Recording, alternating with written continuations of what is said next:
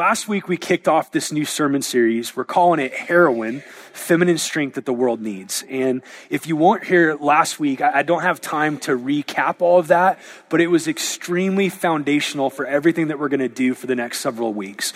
It's a really tragic thing when both conservative-minded people and more liberal-minded people reduce the essence of womanhood to external relationships and roles. And we talked last week about the fact that the Bible has some really great things to say about external relationships and roles, but the Bible doesn't start there with its theology of womanhood. The Bible starts with your essence as a human being in the image of God. And last week we walked through Genesis chapter 1 through Genesis chapter 4, and hopefully we laid a foundation for what it means to be a woman in the image of God who has the essence of image bearer that's the core of who you are. And if you didn't listen to it, if you weren't here, I think it'll be helpful, and I encourage you to get it. Today we're taking the next step, and we're going to talk about a lady named Esther. So if you got a Bible, you can go ahead and find the book of Esther. It's a hard one to find. It's between Nehemiah and Job, and it's not cheating if you have to go to the front of your Bible and find the page number. This is a hard one to find. And I want to say a couple of things about this before we dive into the book of Esther. The first thing I want to say is that this book is crazy. This book is bananas. This book is scandalous. This book is baffling. And it's crazy for a couple of main reasons. First of all, it's crazy because even though this book is in the canon of Scripture, it doesn't mention God one single time in the whole book. And not only does it not mention God, it doesn't mention anything even related to religious things. Prayer is not mentioned. There's no miracles in this book. There are no sacrifices in this book. There are no angelic visitations in this book. This book demonstrates like just the conspicuous absence of God on every page of this book. Now, the second thing that's crazy about this book is that the quote-unquote heroes, and we're going to talk about that in just a second, the quote-unquote heroes of this book are at the very least, morally ambiguous. At the very most, they are really immoral. So it's difficult to read this book and say, be like Esther or be like Mordecai, because there's things that they do in this book that just don't fall into the rubric of grace-driven moral behavior. In addition, this is a book that a lot of different theologians throughout history have just not liked. Martin Luther hated this book, along with James. He was right about a lot of things and wrong about other things. Martin Luther said this: I am so great an enemy to the second book of the Maccabees and to Esther that I wish they had not come to us at all, for they are full of too many heathen unnaturalities. Like, he just read this book. He's like, I have no idea how that fits into the redemptive story of God. Let's kick this one out of the canon of Scripture. Now, the second thing I want to say up front is that though this book is crazy, it is God's word. It is included in canon, and because it is God's word, there's a couple things that are happening here. First of all, there is the divine author and there's the human author. The divine author is God the Holy Spirit. God the Holy Spirit inspired this book. God the Holy Spirit protected this book. God the Holy Spirit added this book to the canon of Scripture, and when God the Holy Spirit does that, when he includes books like this in the canon of Scripture, it carries the weight of his authority and his grace for his people. So this book is beneficial for you. This book is good for your training, and it also has a human author. So all books of the Bible were written by God the Holy Spirit through inspiration, and he used human authors to pen these works. Now, we don't know who the human author of Esther is, but this book is both true and it's literature. It's true and it's literature. And it's important when you're reading the Bible to remember both of those things. It's true, but it's also literature. And because it's literature, the author has a particular style. The author is picking certain things to include, and he's picking certain things to leave out, and he's using certain literary devices to try to communicate things that are true and beautiful to us. In this book, we have the author use tons of irony. Like, in truth, this is one of, if not the funniest books of the Bible. And at first reading, you're like, I don't think this is funny. And then you start digging into some passages, and it's just hilarious. The twist and the turns and the irony and the way that the author explains radical reversals of fate in the lives of these characters. So that leads us to the third thing. This book is crazy. This book really is God's word. And thirdly, this book was written about a time in redemptive history that roughly corresponds to what Ezra wrote about in the book of Ezra. So it's basically the same time frame. And here's what happens in the book of Ezra. The children of Israel who received the promise of God through Abraham, that God would bless the nations through a Messiah that would come through their line, that they would be his covenantal people. The children of Israel rebelled against God repeatedly, and the prophets warned that in their rebellion they would be sent into exile. Well, that happened. They were taken into captivity in the Babylonian Empire. And over time, what happened is that Babylonian Empire gave way to the Persian Empire. And during that time period, the Persian emperor actually started sending different people groups back to their hometowns that had been vanquished to reestablish culture. And so here's what happens in the book of Ezra. It's crazy. All these Jews are returning back to Israel, and they had forgotten the law of God. They had forgotten the sacrifices of God. And so Ezra is about the Jews in Israel sort of having this shift of identity from being more like the pagan peoples that they lived among to going back to being Jewish in tradition and Jewish in faith and keeping the law of God. Now, the book of Esther is really interesting because it's not about Jews that are returning to Jerusalem. It's about Jews that are staying in Persia. And in particular, it's about Jews that are staying in the capital of Persia, a city called Susa. So with that in mind, I'm going to try to tell you this whole story. It's 10 chapters. There's like 50 things I want to talk about with this book. I can't talk about 50 things and that be beneficial to anybody in this room. So I'm going to try to focus on a couple of things, and I'm going to commit to you that God willing, in the next several years, we'll preach through this whole book and we'll camp out and we'll give it the time it deserves. Okay, couple things. First of all, I want you to see the story, and I'm going to butcher so many names. So if you're a biblical scholar, give me some grace. Esther chapter 1, starting in verse 1. Now in the days of Ahasuerus, the Ahasuerus who reigned from India to Ethiopia, over 127 provinces, in those days when King Ahasuerus sat on his royal throne in Susa, the citadel, in the 3rd year of his reign, he gave a feast for all of his officials and servants. The army of Persia and Media and the nobles and governors of the provinces were before him. And while he showed the riches of his royal glory and the splendor and the pomp of his greatness for many days, 180 days. Now, you might not know who this Persian ruler was. He's also known by his Greek name, Xerxes I. You might have remembered the documentary that was about him, 300.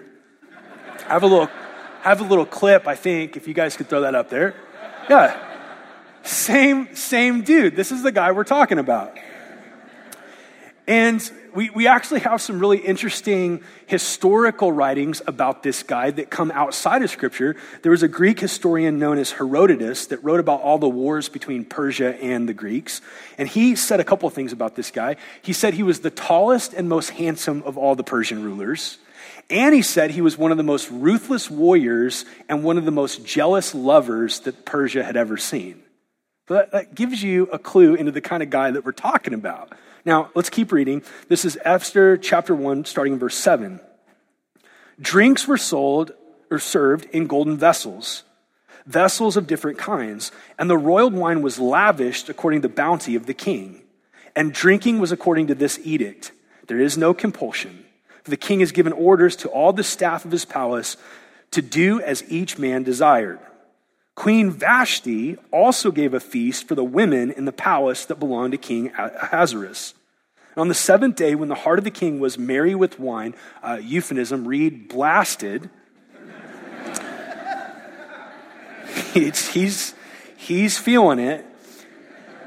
He commanded Mehuman, Biztha, Harbona, Bigtha, and Abagtha, Zethar and Carcass, the 7 eunuchs who served in the presence of King Ahasuerus, to bring Queen Vashti before the king with her royal crown to show the people and the princes her beauty, for she was lovely to look at.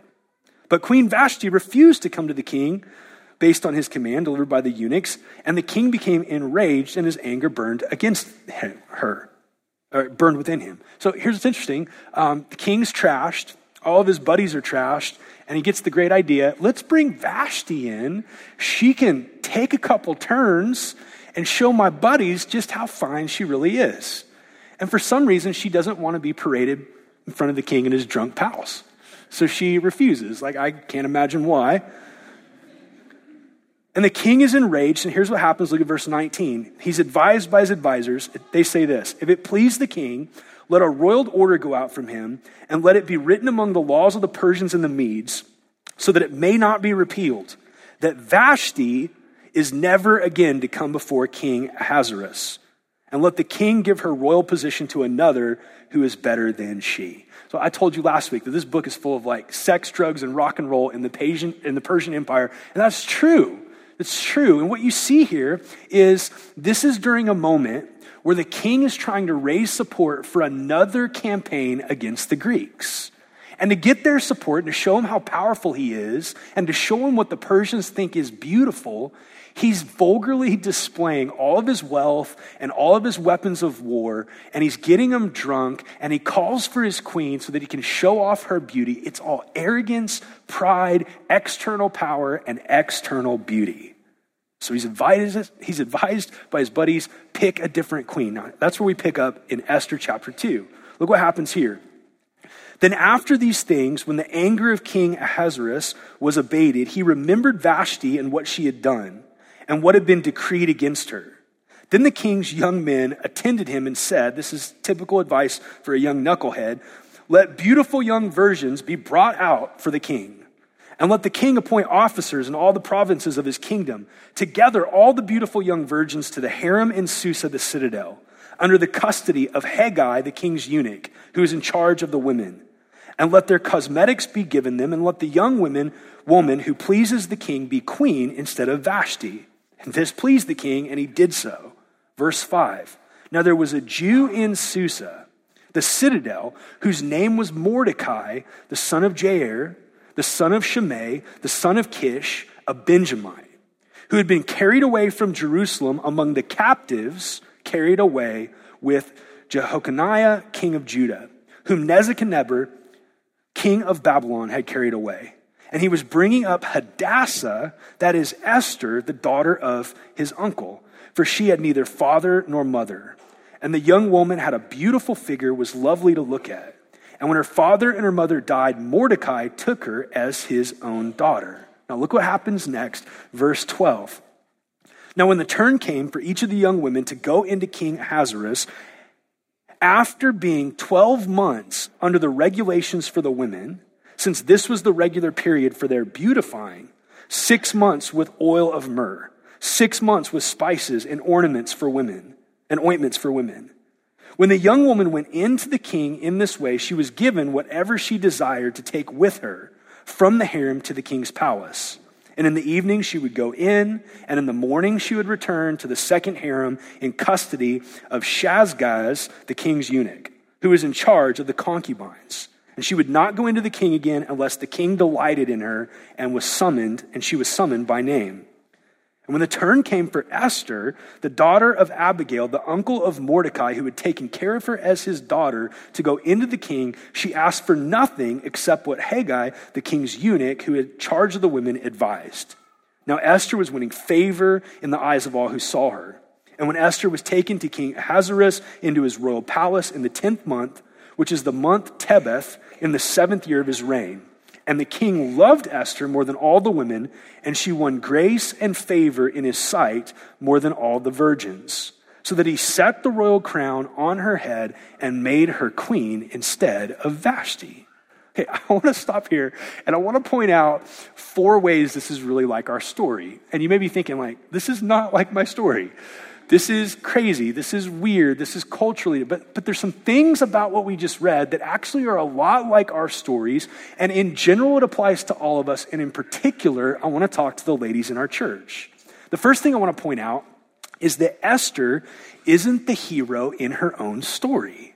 Now, there's a really unhelpful way of reading the Bible that's super popular in this part of the world. And here's how it's read.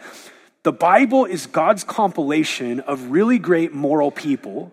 And he gave you their example so that you can really try to be like them because they killed it in their morality. So here's the story of Abraham. Be like Abraham. Well, except for the part where he lied about his wife and essentially pimped her out to save his own neck. Or the Bible talks about David. David's a great example of morality and of godliness, except for when he committed adultery and murder. Now, if you try to take this story and you try to make Esther the hero of this story as a shining example of morality, you've got some real problems in the first 2 chapters. And the problems you have in the first 2 chapters is whether you're more liberal leaning, whether you're more feminist or more conservative, like she just totally blows it. If you're a feminist and you just read this text, you'd probably walk away thinking the hero so far is Vashti. Like Vashti is the one that refused to be the king's sex kitten. She's the one that refused to be paraded in front of the king. She took a stand against patriarchy. She took a stand against misogyny. And Esther, she's a sellout to our whole gender. Like Esther jumps into the sex competition, and make no mistake, that's what this is. Like, don't read this and think, oh, well, the king had favor in her because this was just a really sentimental or supernatural thing. No, like, the women could take into the king's bedroom whatever they wanted to take in. Now, that includes jewels and clothes, but that's also aphrodisiacs and ointments and things designed to aid sexual pleasure in Persia. And Esther's like, oh, okay, I'll go. And she spends 5 years after this night reaping the benefits of essentially becoming a sexual object for a pagan king. Now, if you're conservative, you have as many problems with Esther as more liberal people do. And the problems with your conservative is this, like, first of all, she is Jewish, but she's keeping that secret under the orders of Mordecai, which means she's not following Torah. She's not obeying the dietary law. She's not keeping the festivals that the Jews were supposed to keep. She's not being pure and upright in the way that she dresses and behaves in the harem of the king. And not only that, it gets even worse. If you're conservative, she's violating Torah. She's violating Torah by actually having premarital sex with a guy who's also a pagan. Like that's a violation of God's moral order in both the Old Testament and the New Testament. And not only that, but the worst, if you're conservative, is not only does she have sex with this guy, but in addition to that, she enters into marriage with an uncircumcised pagan. Now, at the same time that this is happening, Ezra is back in Israel, and he's going crazy because Jewish people keep marrying pagans, and the result is that their children don't know the law of God. So he is forcing Jewish people and pagan people to get divorces to keep the purity of the religious life of Israel going. And here's Esther, she's marrying the most powerful pagan in the land. So it's really difficult to read this story and say, okay, the moral of this story is always obey your crazy uncle, and if you're in a sex competition, win. Like, that's not helpful. That's not helpful. That's not advice I want to give my daughter, right? But that's not the point of the story. That's not what it's about. That leads us to the second challenge in this book, is that not only is she not the hero of her story, she is at least morally ambiguous. At most, she's downright immoral. The second challenge is she's just not in control of anything in her life. Do you feel that? She didn't choose to be an orphan. That happened to her. She didn't choose for Vashti to refuse the king. That happened to her. She didn't choose the king's edict. She didn't choose to be gathered up. She was taken to the harem. So you get that sense of, oh man, this is a lady who has things in her life outside of her control, dictating her destiny in really profound ways and in ways that feel like a violation of self. She's out of control. And I think for many of us, like, we feel that right now, correct? There's things that have happened to you due to sometimes your sinful choices, due to sometimes the sinful choices of others, due to circumstances. There's things that have gone down in your life that you never would have chosen. Like, there's so many dead dreams in this room, correct? Well, that's the story of Esther. She wasn't in control of her life. And that leads us to the third thing. Esther's caught in a clash of cultures. She's caught in a clash of cultures. The writer of this book tells us that she had two names. She has a Hebrew name, Hadassah. She has a Persian name, Esther. Hadassah and Esther. See, here's what's happening. Though her ethnic heritage is Jewish and her religious roots are Jewish, she was raised in the belly of the beast. She was raised in the Persian Empire. She's more Persian than she is Jewish culturally. She speaks the language of Persian. She's been affected by the values of Persia. And you're invited in this text to feel the conflict of having your identity as one of God's covenant people and your identity as a citizen of your city and world. You're invited to feel just how difficult and conflicting that is at times. To be a follower of Jesus and a citizen of Oklahoma City, that's hard to navigate. To be a single woman that loves Jesus and a single woman in this cultural moment, that's really hard to reconcile. To be a married woman that loves Jesus and a married woman in our culture that tells you to find your value and identity from like mommy blogs that talk about if you're not quadruple varsity in your craft skills, like you're less than, it's really difficult. And the book of Esther wants to be honest about that it's difficult to navigate that tension. And that leads us to the fourth thing, which is by far the most important. Esther's story is like ours because God is just conspicuously absent in her story. She's part of the exiles, guys, which means due to their sinful choices, God has allowed them to be taken into captivity, and her and the other Jews, many of them would have been wondering, does God even care about us anymore? Is he going to keep his promises, or have we gone too far? Is he going to keep his word? Does he still love us? Does he still choose us? Does he still want us? There's no miracles mentioned in her life. There's no moment where a prophet speaks to her. There's no moment where an angel visits her. She's trying to navigate life, and God just seems really silent. I think for many of us in the room, that's what we're feeling. Like, where are you? Where's your voice? Where's your leadership? What am I supposed to do? What's your will? Should I marry this person? Should I do this career? Should I engage in these relationships? What am I supposed to do? Would you just talk to me? In the book of Esther, God is conspicuously silent. Now, we're going to answer, I hope, we're going to answer those four tensions. We're going to address those four tensions. We're going to talk about what the author of this book wants you to see, but we can't do that unless I briefly tell you the rest of the story. So let me tell you what happens next.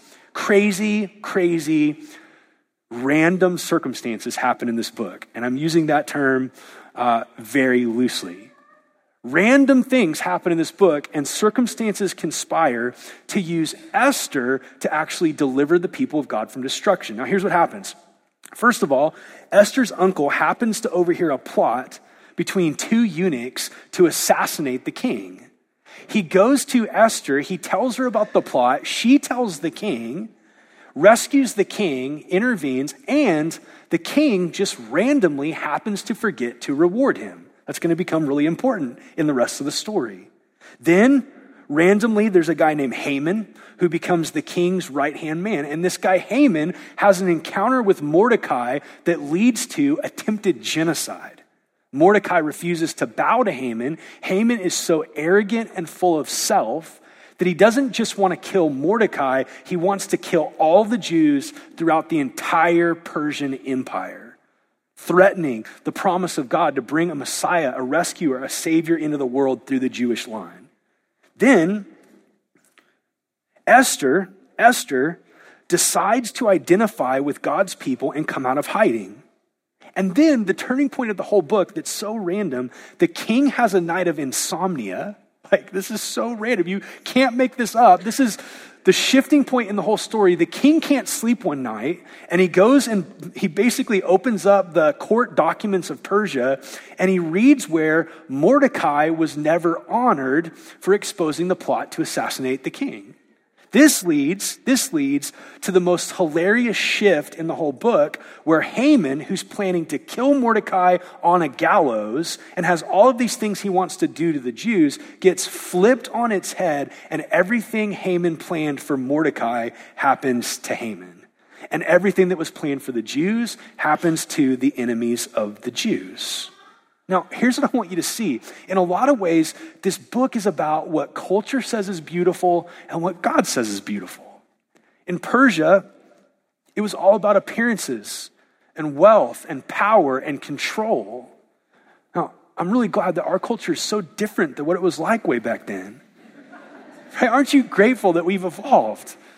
Back then, a man was valued based on his power, based on his wealth, and a woman was valued based on her appearance. I'm so glad that things are different today. That's the ethos of Persia. That's what Persia says is beautiful. And what this book is telling us is actually what's beautiful is the providential dealings of a sovereign God who is actually working in his conspicuous absence. He's working in places you would never expect him to work, like the belly of the beast, Susa, the capital of the Persian Empire. He's working in people you would never expect, like a Mordecai, like an Esther. He's using people's choices that they're still responsible for, and yet ultimately God is weaving those decisions, circumstances, and choices into his redemptive history to accomplish his plans and purposes. See, let me put it to you like this. The random circumstances in this book that lead to God's fulfillment of his promise to bring us a savior through Israel include things like, if the king doesn't get drunk, the children of Israel aren't rescued. Like, just scratch your head with that one. If the king doesn't get trashed, which is sinful, if his choice that he's responsible for to get intoxicated doesn't happen, it doesn't set in motion the chain of events that puts Esther on the throne to rescue her people. In addition, if Vashti doesn't stand against the bullying decree of the king, we don't get Esther. If Esther didn't win a sex contest with a pagan king, we don't get the rescue of the children of Israel. If the king doesn't have insomnia, if Haman doesn't build a gallows, if Esther's not willing to risk her life, the children of Israel are going to be wiped out. The author is showing us something, that though God feels to be absent when you read this, and though it feels random, the absence of God is an impossibility. He's not the God of the deists that created the world and threw it out into space. He is both sovereign and he's good, which leads to the doctrine of God's providence.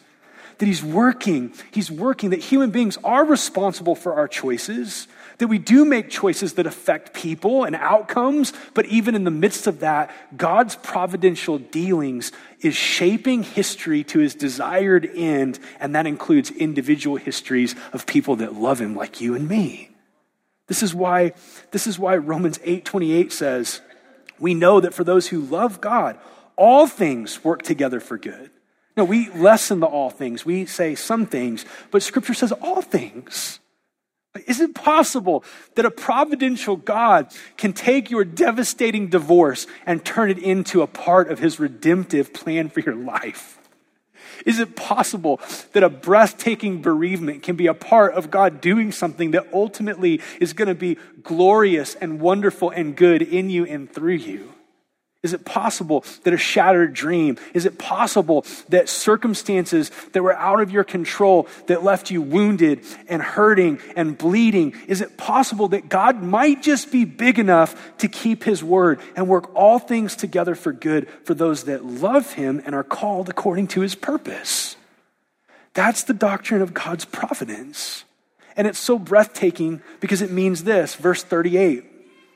For I am sure that neither death nor life, nor angels nor rulers, not even Persian kings, not even decrees of genocide, nothing, not things present nor things to come, nor powers, nor height, nor depth, nor anything in all creation will be able to separate us from the love of God that is in Christ Jesus, our Lord.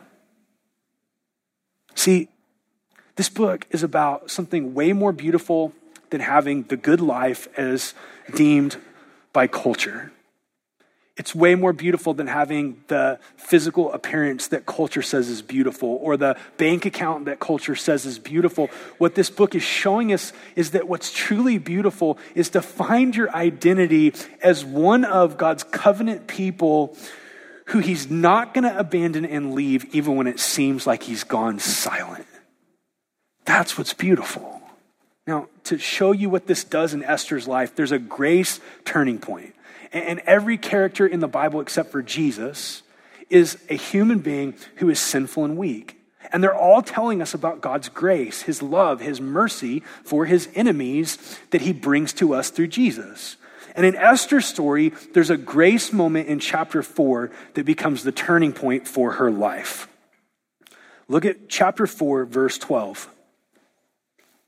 When they told Mordecai what Esther had said, then Mordecai told them to reply to Esther. Let me back up. The decree to kill all the Jews has gone out. Mordecai is fasting. He's lamenting. He's weeping outside of the gates of the harem. Esther hears about it. She spent 5 years as the queen. She likes the clothes. She likes the food. She likes the royal treatment.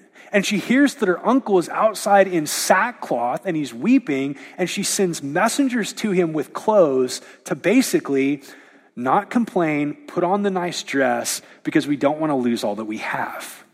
Here's what's going to happen. Esther told them to reply to Esther, do not think yourself that in the king's palace you will escape any more than all the other Jews. If you keep silent at this time, relief and deliverance will rise from the Jews from another place, but you and your father's house will perish. Who knows whether you have come to the kingdom for such a time as this? Then Esther told them to reply to Mordecai, go gather all the Jews to be found in Susa and hold a fast on my behalf and do not eat or drink for 3 days, night or day. I and my young women will fast as you do. Then I will go to the king. Though it is against the law, if I perish, I perish. See, here's what's happening here. Something dramatic is shifting in the life of this woman. What's shifting in the life of this woman is instead of her identity being formed by all of the things that Persia says is beautiful, she's going to find her identity as a part of the covenant people of God. She's going to see herself as a part of God's people. And what that means is in this moment, she's looking ahead to the fulfillment of the promise that God would bring a rescuer through Israel, and she's believing it. Karen Jobes is a Wheaton professor, really brilliant, wrote a fantastic commentary on the book of Esther. And she points out that after this moment, something profound happens. Esther is mentioned by name 37 times in the book of Esther. Of those 37 times, only 14 times she's called Queen Esther, and all but one of those references occurs after this shift. So she starts being called by this name, Queen Esther, this title, and she goes into the king's palace, into his presence, risking her life for her people, dressed in royal robes. What shifts in her life is profound. She finds her identity as part of the covenant community of God, believing in his promises, even though she can't see them yet, even though they're not there yet, even though God's voice seems silent, she believes in his promises. And as that happens, it actually changes her from consumer that sees beauty as defined by the world to contributor that sees beauty as God's providential grace that protects and keeps his people to the end because he said he would. What happens is Esther experiences an awakening of grace. Hannah Anderson, who wrote Made for More, says this: this then is the promise of the gospel. You will find yourself by losing yourself in him. When you commit yourself to Christ, he will make you the purest, most authentic version of yourself. I saw a church sign in South Carolina this week that in essence said, self has to die to follow Jesus. And in one sense, that's true. We are to die to ourselves. But the irony is, the more you die to yourself, the more the grace of God actually makes you yourself. See, we don't believe that you're going to get caught up into nirvana. That's not the end game of God.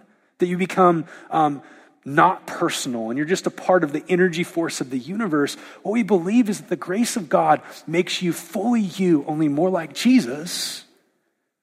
And that happens to Esther.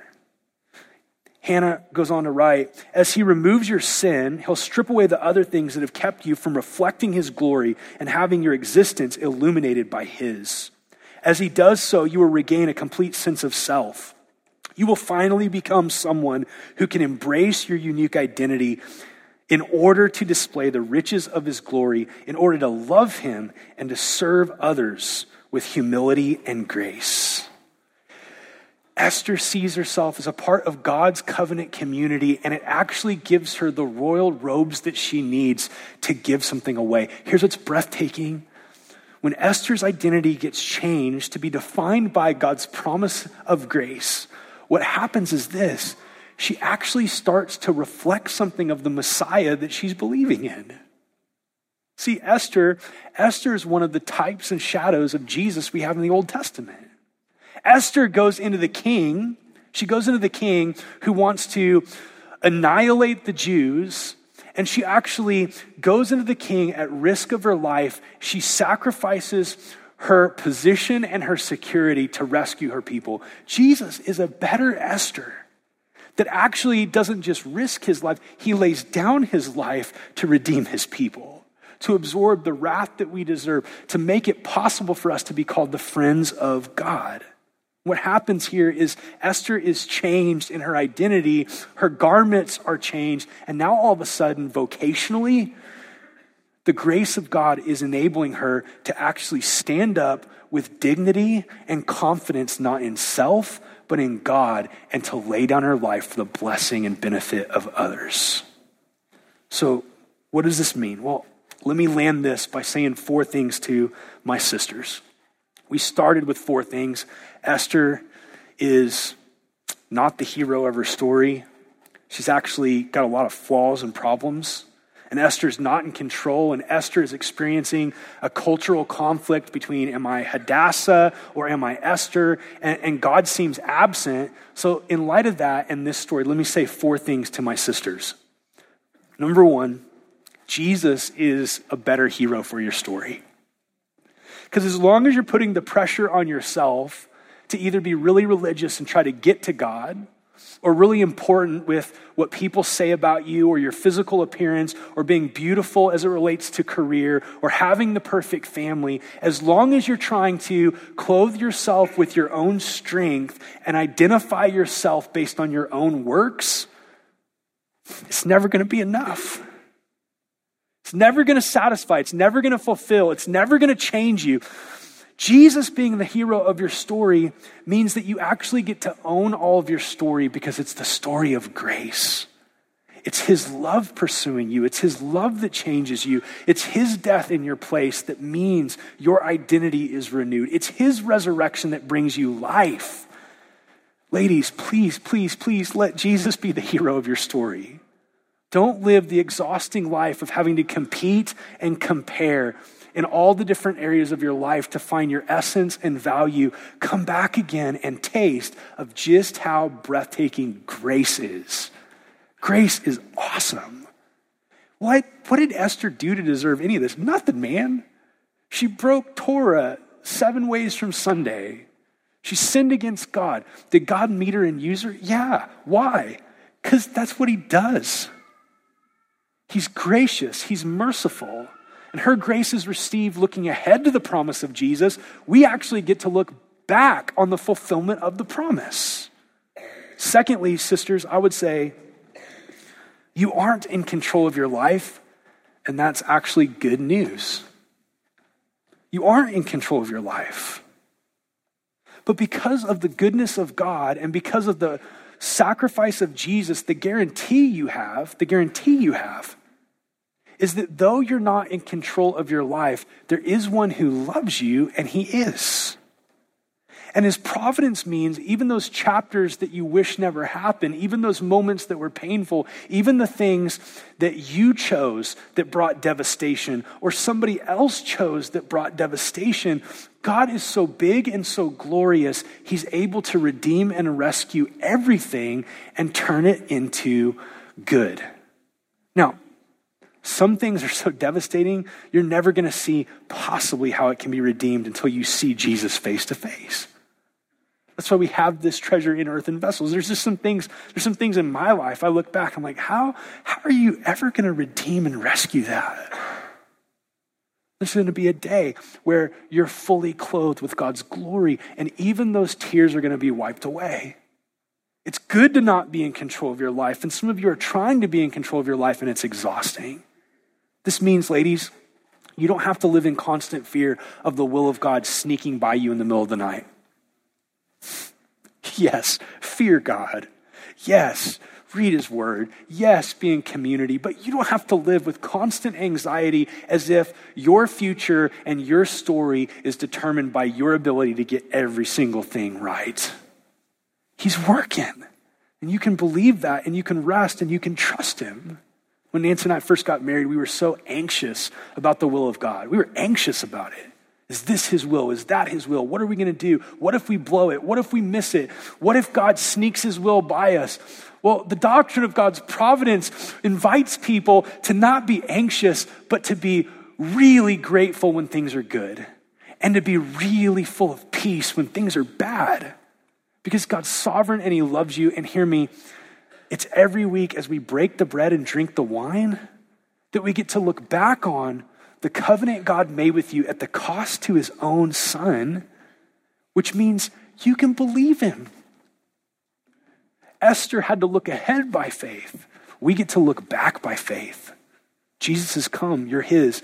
He's the author, he's the finisher. Thirdly, I would say to my sisters, like Hadassah, who's also Esther, you're also caught in a really difficult clash of cultures. Am I more Esther? Am I more Hadassah? I feel so deeply for the single women of our church because the message of culture to you is so conflicting. It's like simultaneously, marriage is the enemy. It'll take your freedom. It'll take your joy. It'll take your independence. And the message is marriage is everything and you're not a person until you get married. What a conflicting message. How do you navigate as a woman of God in a culture that has that message, in a swipe right and swipe left Tinder culture when it relates to dating, that says sex is a commodity that should be traded, or it's as one writer put it, it's a happiness technology that you just need to master so that you can feel more fulfilled? How do you navigate that as a Hadassah and an Esther? You're inundated with culture, you're in culture, but you're part of the covenant people of God. How do you figure out what to do and what choices to make? The Bible's honest, that's really difficult.